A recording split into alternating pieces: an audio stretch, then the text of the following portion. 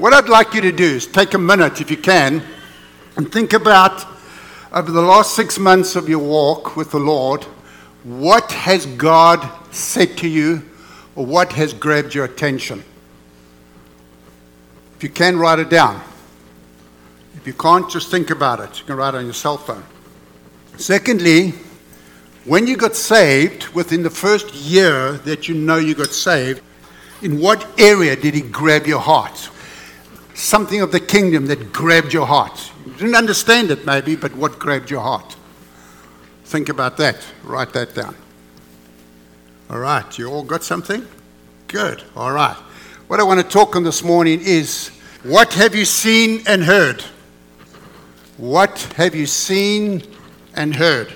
So go with me to Luke chapter 7. We're going to turn to a number of pieces of scripture.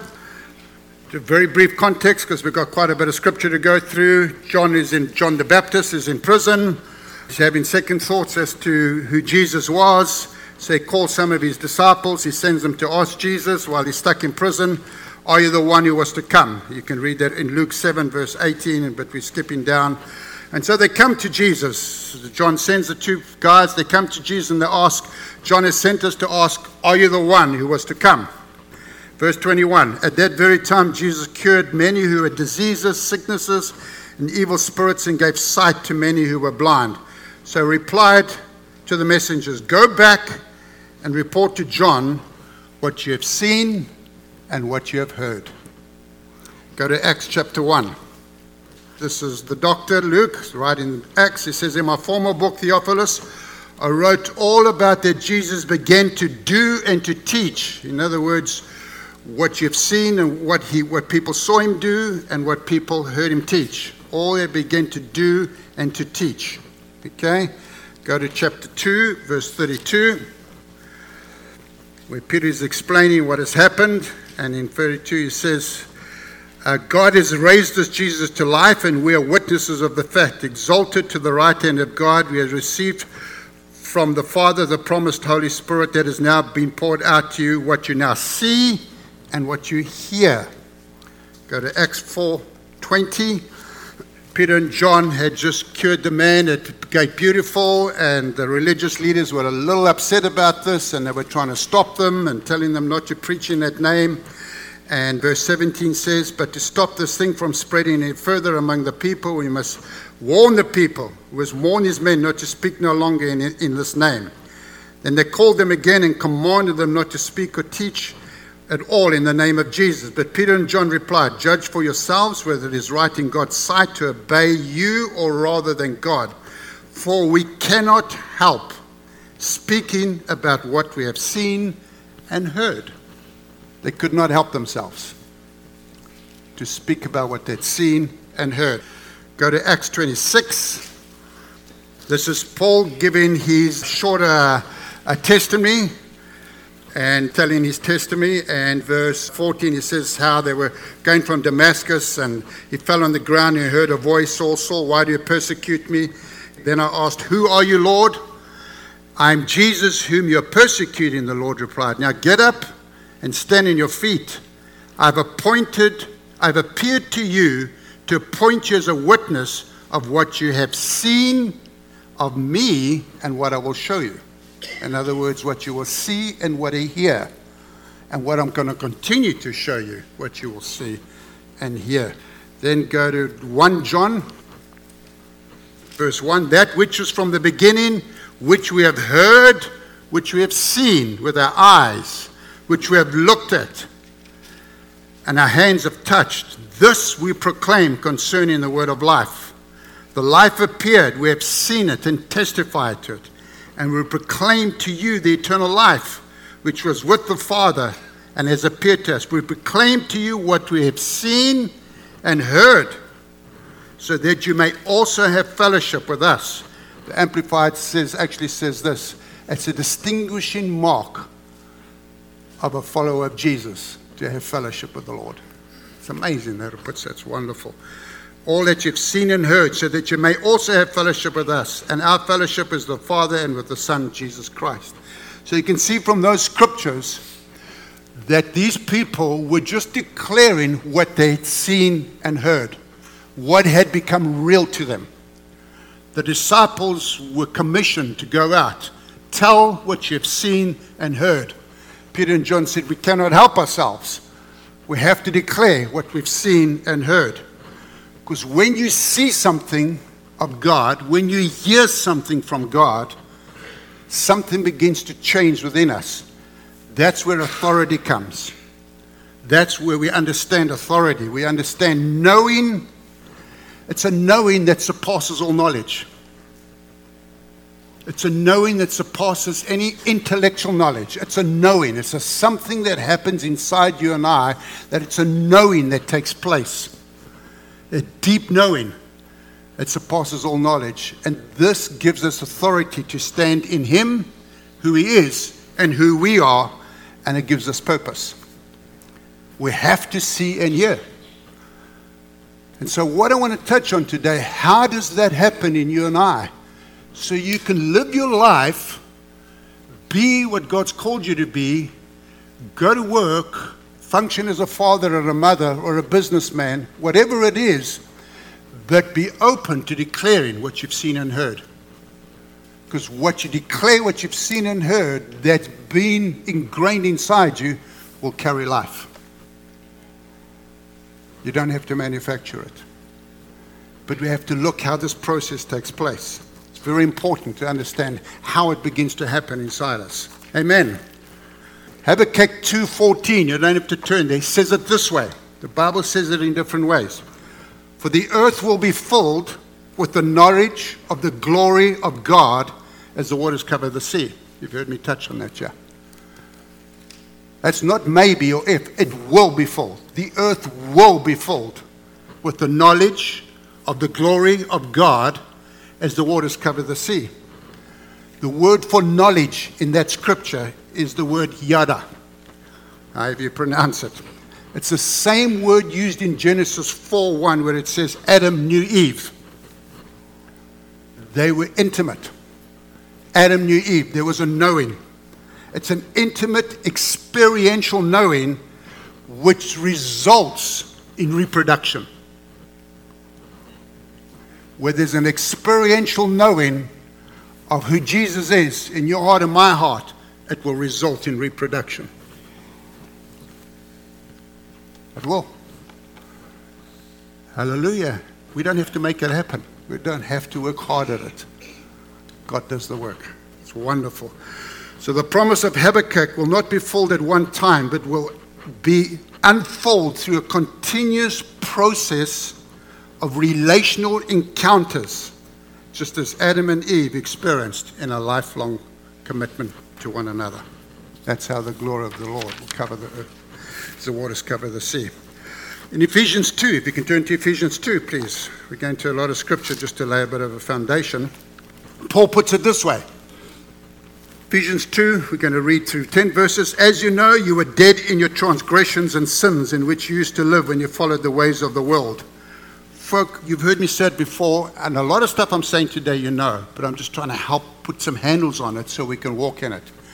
Jesus never came to make bad people good. He never came to do that. He came to make dead people alive. We were dead in our sin and transgression, and He came to breathe life into us. Amen. And morality flows out of that. That's how it begins to flow. And that's what the Bible says. We were dead in our transgressions. And when we followed the ways of the world, the ruler of the kingdom of the air, the spirit who's now at work in those who are disobedient. All of us. Turn to the person next to you and say, that includes you. You're right. All of us also lived among them at one time, gratifying the cravings of our sinful nature and following its desires and thoughts. Who knows? We all lived like that at one stage, eh? Yeah, it's Josh. You put your hand up. Good for you. All right. Like the rest, we were by nature objects of wrath, but because of His great love for us, God who's rich, I often pause. If God is rich, I wonder how rich He is. Rich in mercy. Made us alive with Christ, even when we were dead in transgression. It is by grace that you have been saved. And God raised us up with Christ and seated us with him in the heavenly realms in Christ Jesus, in order that in the coming ages he might show the incomparable riches of his grace, expressed in his kindness to us in Christ Jesus. For it is by grace that you have been saved through faith. This is not from yourselves, not by works, so that no one can boast. For we are God's workmanship. We are God's workmanship. We are God's workmanship, created in Christ Jesus to do good works, which God prepared in advance for us. So Paul is saying the same thing. We are God's workmanship. So he allows us to see and hear things that take hold of my heart, take hold of my life. And as I give it time to, in a sense, I'm trying to think of the right word, marinate inside me. As I give it time to digest inside me. And then I begin to speak what I see and what I've heard. It causes a reproduction for the kingdom. Because we are his workmanship. So this is not from ourselves. It's up there. It's not by works. We are God's. So please turn to the neighbor and say, you cannot make this happen. So take the pressure off yourself. All right. Philippians. Let's go to Philippians chapter 2. Verse 12. It says, therefore, Paul puts it another way. Still laying a foundation. Therefore, my dear friends, as you have always obeyed, not only in my presence, but now much more in my absence, continue to work out, not work for, work out your salvation with fear and trembling. How? For it is God who works in you. It is God who works in you to will and to act according to his good pleasure. So it is God who does the work. We're not working for our salvation, we're working it out. It's God who works in you. That word to work in you means to bring about, cause something to happen, set in motion, to start, to get impetus. So God's the initiator of it. And he's talking to Christians, understand that. God continues to initiate things in our life that he wants us to co-labor with him and walk out. That word to will and to act means to desire. It's a pressing on to action. It's producing both desire and willingness. So God begins to work in us as we work out of salvation to start something in motion to produce desire and willingness. God is doing it in us. Hello? Amen. It's good news. Amen. I don't have to try hard. Okay, I tried to be hard once. I tried hard. I tried to be a good Christian. Trust me, it didn't work. Lasted about 12 hours. And then I shouted at my wife. It was her fault, but anyway, it doesn't matter. No, I'm teasing. Yeah. And when it says his good pleasure, that means it shapes and effects right decisions and intentions. So it's God who starts something, causes something, sets something in motion, gives impetus, plus the desire, plus the willingness to shape something in me so I can make the right decisions. Then I'm working out my salvation. Amen. All right. So, how does all this happen? For simple, the way I understand it. I'm not saying it's the only thing. Simple things. We need a revelation of Christ, which will lead to repentance. I'm going to explain each one of these. Will lead to equipping, and then it will lead to an engaging. So let's talk about revelation of Christ. That's how it starts, through revelation. Where the eyes of my heart are enlightened, where the eyes of my heart see something of Jesus Christ. Tell people what you've seen and heard. Where I see something, or my ears or my heart hear something. God has revealed something of who he is what He's doing or His word or His purpose to me. He's opened the curtain wide through Jesus Christ, and He's allowed me to see something of who He is. That's what Paul says, I pray that your eyes of your heart would be enlightened in Ephesians 1. I pray that the eyes of God would give you a spirit of wisdom and revelation. For me, it's a grace prayer you can pray. God, give me a spirit of wisdom and revelation. Give me a spirit. That the eyes of your heart would be enlightened. Why? So that you might know Him. Everything's in Christ. It's a revelation of Christ. It's not a revelation of my gifts or how good I am. It's a revelation of Jesus Christ. And it's an ongoing, unfolding revelation of Jesus Christ. Somebody said this. If people, when I used to lead a church, people used to say to me, how big is your church? And depending on the answer again, it was depending where I'd stand in their estimation. So I'd say, oh, it's under 1,000. Oh, I say, how much under 1,000? Because it's judged by numbers. Everything is judged by numbers in the kingdom. Yet God doesn't judge it that way. In actual fact, in the kingdom, He reduces numbers so that we might know that it's Him doing the work and not us. Everywhere, you see, it just keeps reducing. Now, God is not about reduction. God is about multiplication. But He wants to know that it's Him doing the work and not us, but through us, if you understand what I'm saying. So how do we weigh success in the kingdom? It's not by numbers. I believe it's this, because I heard somebody say this, is how much of Jesus is in what we do. That's how God weighs success.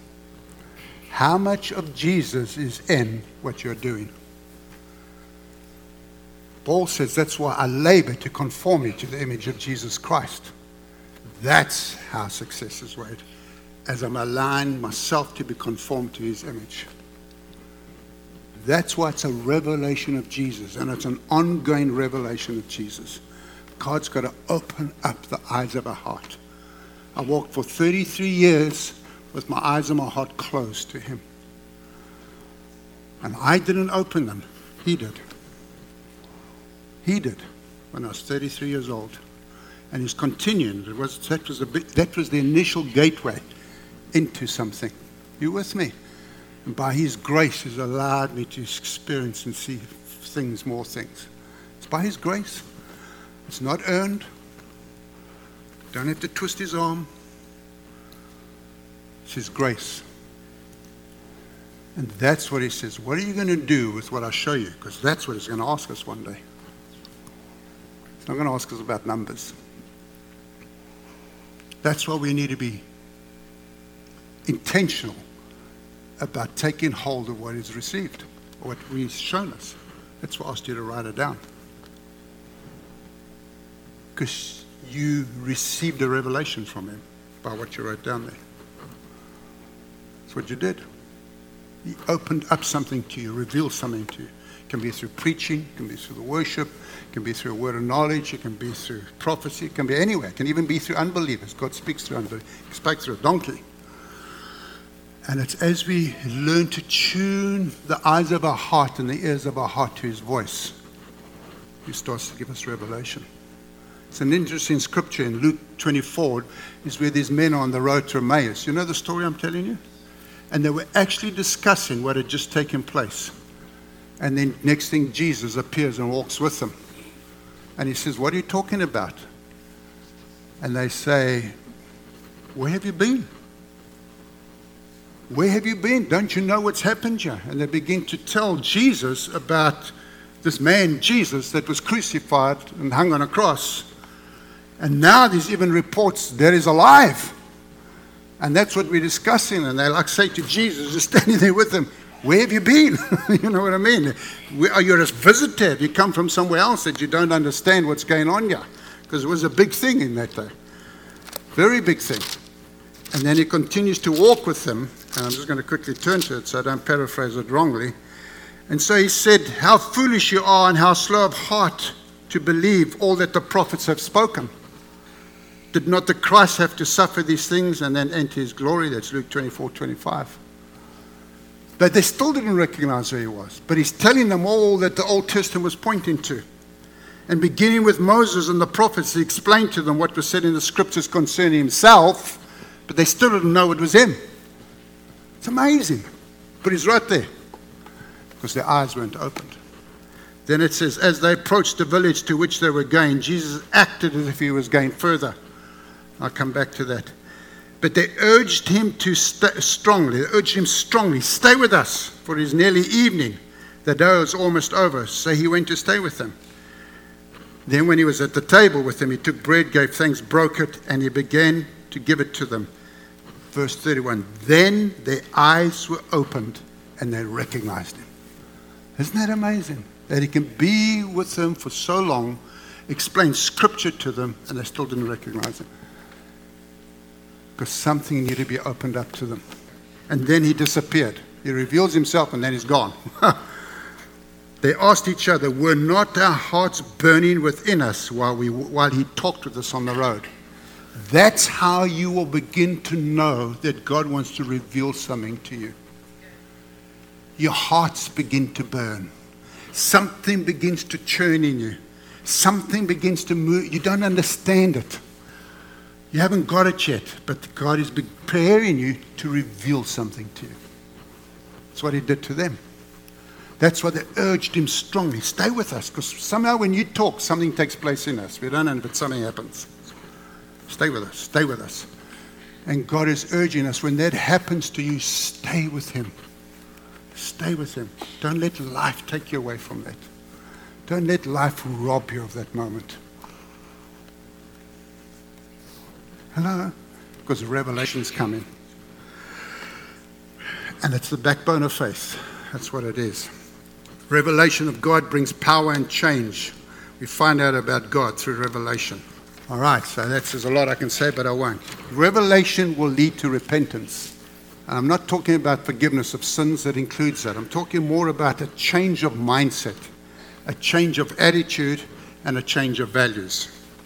That's what it begins to do. Because the Rhema word comes alive. That's what it does. The Rhema word comes to you and I, and the Rhema word is God, in a sense, himself, in his word. And whatever is in that word is contained within that word to produce and reproduce what it needs to produce and reproduce. So as that Rhema word comes to us and we give it time to take root in us, as we give it time to impact us, as we give it time to, I can't think of the right word, help me, incubate. Dave, hallelujah. If we give it time to incubate inside us, as we give it time, because that word is alive and active. It's a double-edged sword. It cuts between bone and marrow. It cuts between soul and spirit. It judges the attitudes and the thoughts inside of us. Not in a negative way. It allows us to see them, because the word has come. And when that word comes, folk, we have to understand it is God himself that has spoken it. So it carries God's DNA. It carries God's ability. It carries God's possibilities. That's why the impossible becomes possible when we hear his word. Hello? You with me? We need it. We need that. We need that. And that word will begin to change me on the inside. That word will begin to change the way I think. That word will begin to change my attitudes. That's what the word does. It's not me changing me. It's not me changing Michelle. It's the word of God. It's the revelation within that brings the change. Just give it time. Just give it time. Just give it time. This is what the Rhema word does. The Rhema word is needed to live by. Jesus said, you not live by bread, but by every word that proceeds out of the mouth of my Father. It's living bread to us. It's living. Think of when you're hungry, you go eat bread or you go eat a meal. Think of it as your spirit. When it's hungry, it needs the word of God. The live, active word of God that comes alive in you. The Rhema word changes us to co-labor with him. I'm going to touch on this one a little bit. This is where Mary, the angel came to Mary and said this and this is going to happen. And she said, let it be unto me, as you have said. In other words, let it be to me what you have said. In other words, let something happen in me, what you have said. That's what she said, Mary, the mother of Jesus. Let it be to me according to your word. It is something that is done to you. It changes you. It impacts you deep in your heart, the desire, and it gives you stamina and desire to go along with his purpose. That's what it does. And it's very interesting. If you read the story of Mary, and I don't have time, then when they moved on from there, and when she gave birth to Jesus, as you know, the angels came and they told the three wise men, and the three wise men came because the angel had sent them there, and they proclaimed the good news. And as they did that, more angels came and announced glory in the highest. Think of all that's happening. But Mary says, but Mary treasured this thing in her heart. So sometimes things can happen and we want the angels to come, hallelujah, and sing. But don't get caught up with that. Celebrate it. Get caught up. Treasure the thing that God has put in your heart. Then it says that we're going back. And Jesus got not lost. He stayed back. He was 12 years old. And his parents only realized, whoa, hang on a minute, where's Jesus? And they go looking for him. You know the story. And eventually they find him. And he says, I'm about my Father's business. And the Bible says, and Mary treasured these things in her heart. God wants us to treasure his word in our heart. If you remain in me and my words remain in you, ask whatever you wish and it will be given to you. This is to my Father's glory that you bear fruit, much fruit. If you remain in me and my words remain in you. John 15. So he wants his words to remain in us. That's what he does. It's something. So that's what the Rhema word does. So the Rhema word is life to us. The Rhema word changes us. The Rhema word imparts faith to us. The Rhema word imparts life to us. And the Rhema word is our weapon of warfare. Pick up the word, shield, whatever. Okay, you understand what I'm saying? I just don't have time to go into it. It's key. That's what it does. It changes something inside me. It leads to repentance. It leads to an adjustment of my attitude and my thought process, because my mind's got to line up with the Word of God in order for me to be effective for God. So I've got to think like he wants me to think. So I need his Word to help me think like he wants me to think. You understand? You with me, folk?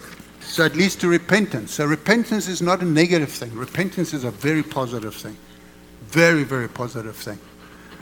I just know in my own life many times when my attitude hasn't been the best of attitude. When I get hungry, my attitude's not good. My family knows that. Still working on that one.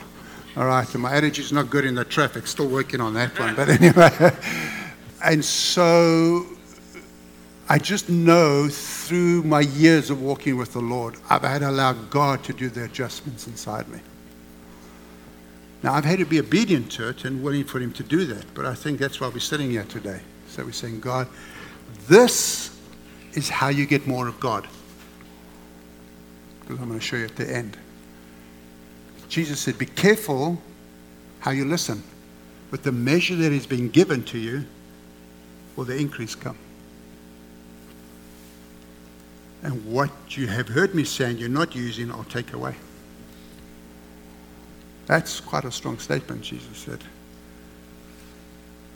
That's why it's important we take hold of it. All right. So we have revelation will lead to repentance, and then it requires us to equip ourselves. Now, this is not happens this way. It happens in seasons in our life. I get a revelation of God in a certain aspect. Then it leads to repentance and his word changes me. I get equipped. But then that process can start again in another area of my life. You understand what I'm saying?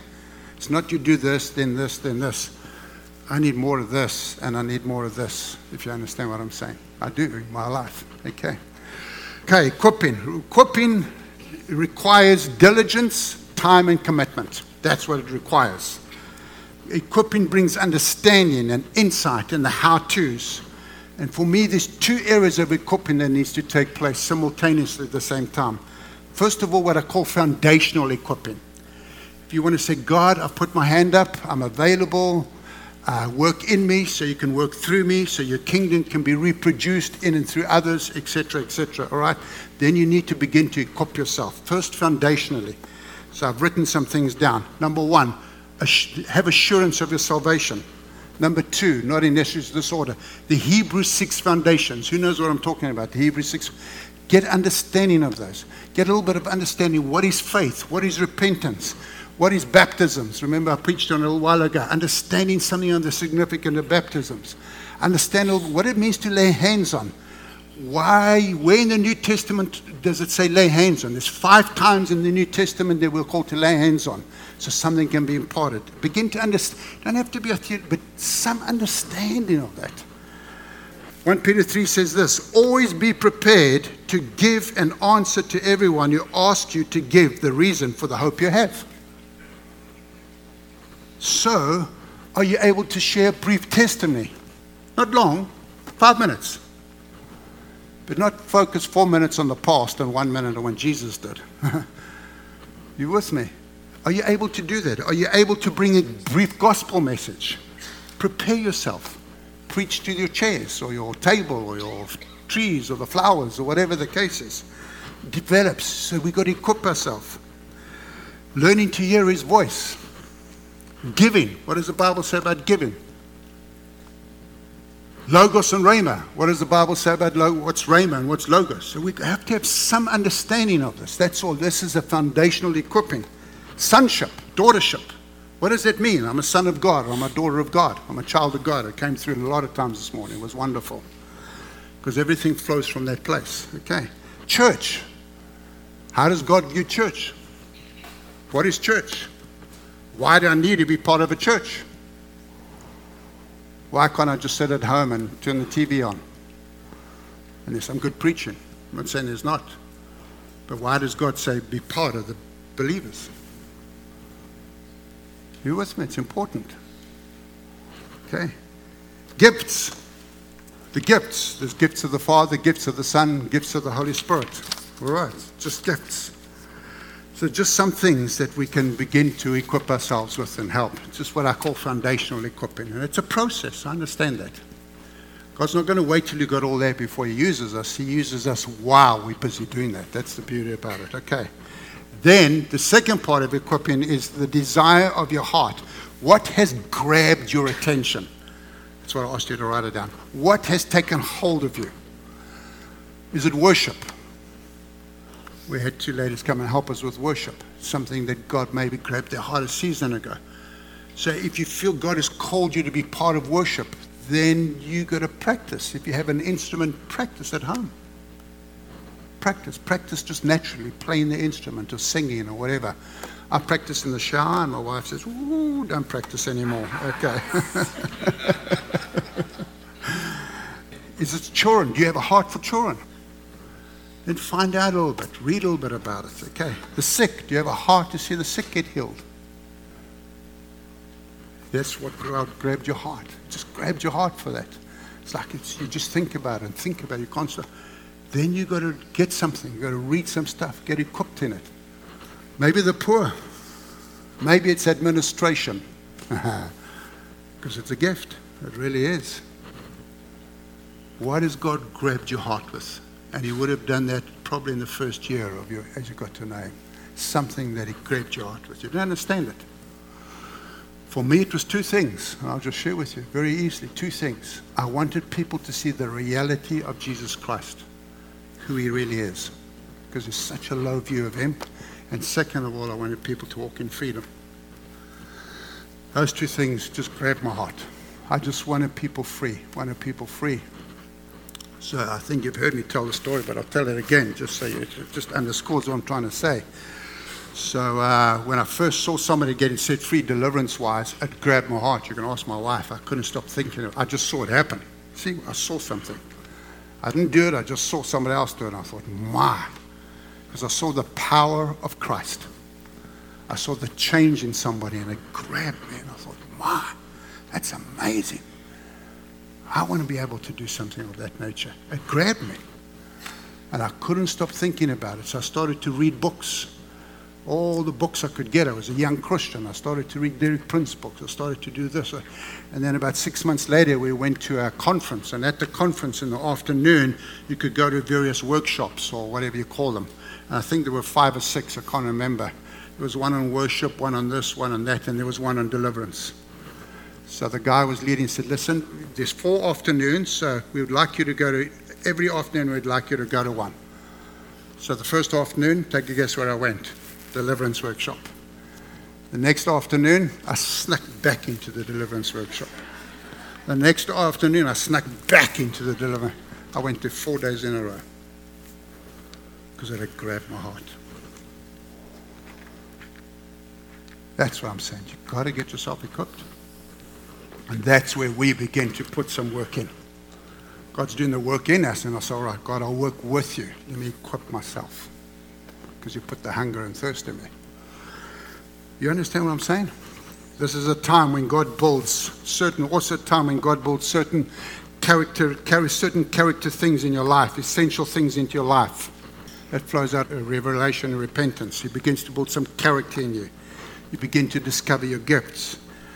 You begin to build a solid foundation in your relationship with God. You begin to learn how to pray.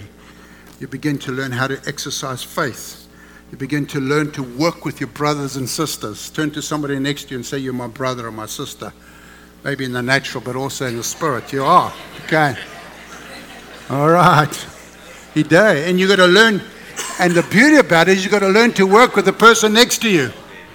Yeah. Even if you don't like them. Because you don't always like family. You understand what I'm saying? But you've got to learn to work with them. All right. God does that on purpose. And you've got to learn to deal with offense. You will not walk your Christian walk. From the day you get saved to the day you go and be glory with Him, you will not walk your Christian walk without having to deal with offense. At least 10 times. In the first year. You have to learn to deal with offense biblically. You have to, people. You have to. You have to learn how to work biblically with that so it doesn't take hold of you. Because that'll just stop you right where you are. Well, and you've got to learn how to work with that without blaming anybody, without justifying anything. Just, God, deal with my heart. I've taken an offense against this person. Even if they were wrong, doesn't matter. It's my heart. And I'll say it again. I've been married for nearly 41 years to my precious wife. In all those 41 years, when we've had an argument, and I've taken it before God, I've yet for God to agree with me. Not once he says, you're right, Ken, she's wrong. Not once in 41 years. Not once. He just says, Ken, how's your heart? Ken, how's your heart? That's what it, oops, you're right, oops, yeah. That's what he's after, the heart. And when it remains soft and pliable, he can work in it. Amen. So you've got to learn to deal with offense. It's just reality. All right. And family, you've got to understand how God views family. Family is big deal in his eyes. Natural family and biblical family. Big deal. That's why he's the father. All right. Okay, coming, landing this thing. I've got a few more minutes. So it's revelation, repentance, equipping, and the last one is engage. We won't spend a lot of time on this. Engage. God now wants us to engage. So God will say, let me use Alicia, because I know Elise. Elise, what have you seen and heard? Elise, what have you seen and heard of me? Share that. When opportunity arrives, share that. That's all. Nothing else.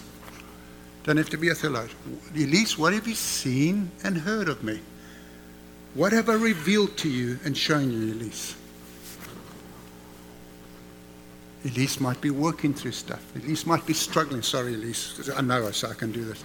She might be struggling with some issues in her life. God knows that. He'll just say, Elise, what have you seen and heard of me? Tell people that. That's it. So God will allow you to engage people, situations, where you work, where you school. He will bring about things where He'll say, just share people, tell people what you've seen and heard. That's it. Nothing more. Because that will carry life. That will carry. It will come through your words, your language, your South African accent or American accent, but it carries the life of God because it's something He's done inside you. You just go tell people, what have you seen and what have you heard? Amen. Last scripture. Let's go to Mark chapter 4. I hope it's been helpful. I had the privilege recently, Rebecca, I hope you don't mind me sharing this. Rebecca phoned me and said she had a heart for a young man. Don't even know, can't remember where you met him, but anyway, and he needed some help in terms of just getting some sense of freedom. So she phoned me, and it was such a privilege to be able to go stand alongside someone and see freedom come to someone else. But she had the heart for the person. And it came out of that heart of compassion and love for somebody else. That's how it works. I'm saying, all right, God's put this person on my heart. And I'm not too sure how to go about it. Let me get somebody else we can stand together and work together to bring freedom. Hallelujah. Amen. And it's in a process. I haven't seen him for a while. I'm not saying he's free, but he's in a process. All right, let's go to Mark chapter 4, verse 24. I actually want to read it out of the Amplified if I can, because it just fits it better, a little bit better. Mark 4:24. This is after the seed of the sower, the parable of the sower that Jesus said. In Mark 4:24 it says this, and He said to them, be careful what you are hearing. The measure of thought and study you give to the truth you hear will be the measure of virtue and knowledge that comes back to you, and more besides will be given to you who hear. For to him who has, more will be given. Even what he has will be taken away by force. Who's not doing something with it? So I encourage you, look back at your piece of paper. What has God said to you? What has He revealed to you? What did He grab your heart with? Amen. Be about your Father's business because He's doing a work in you. Amen.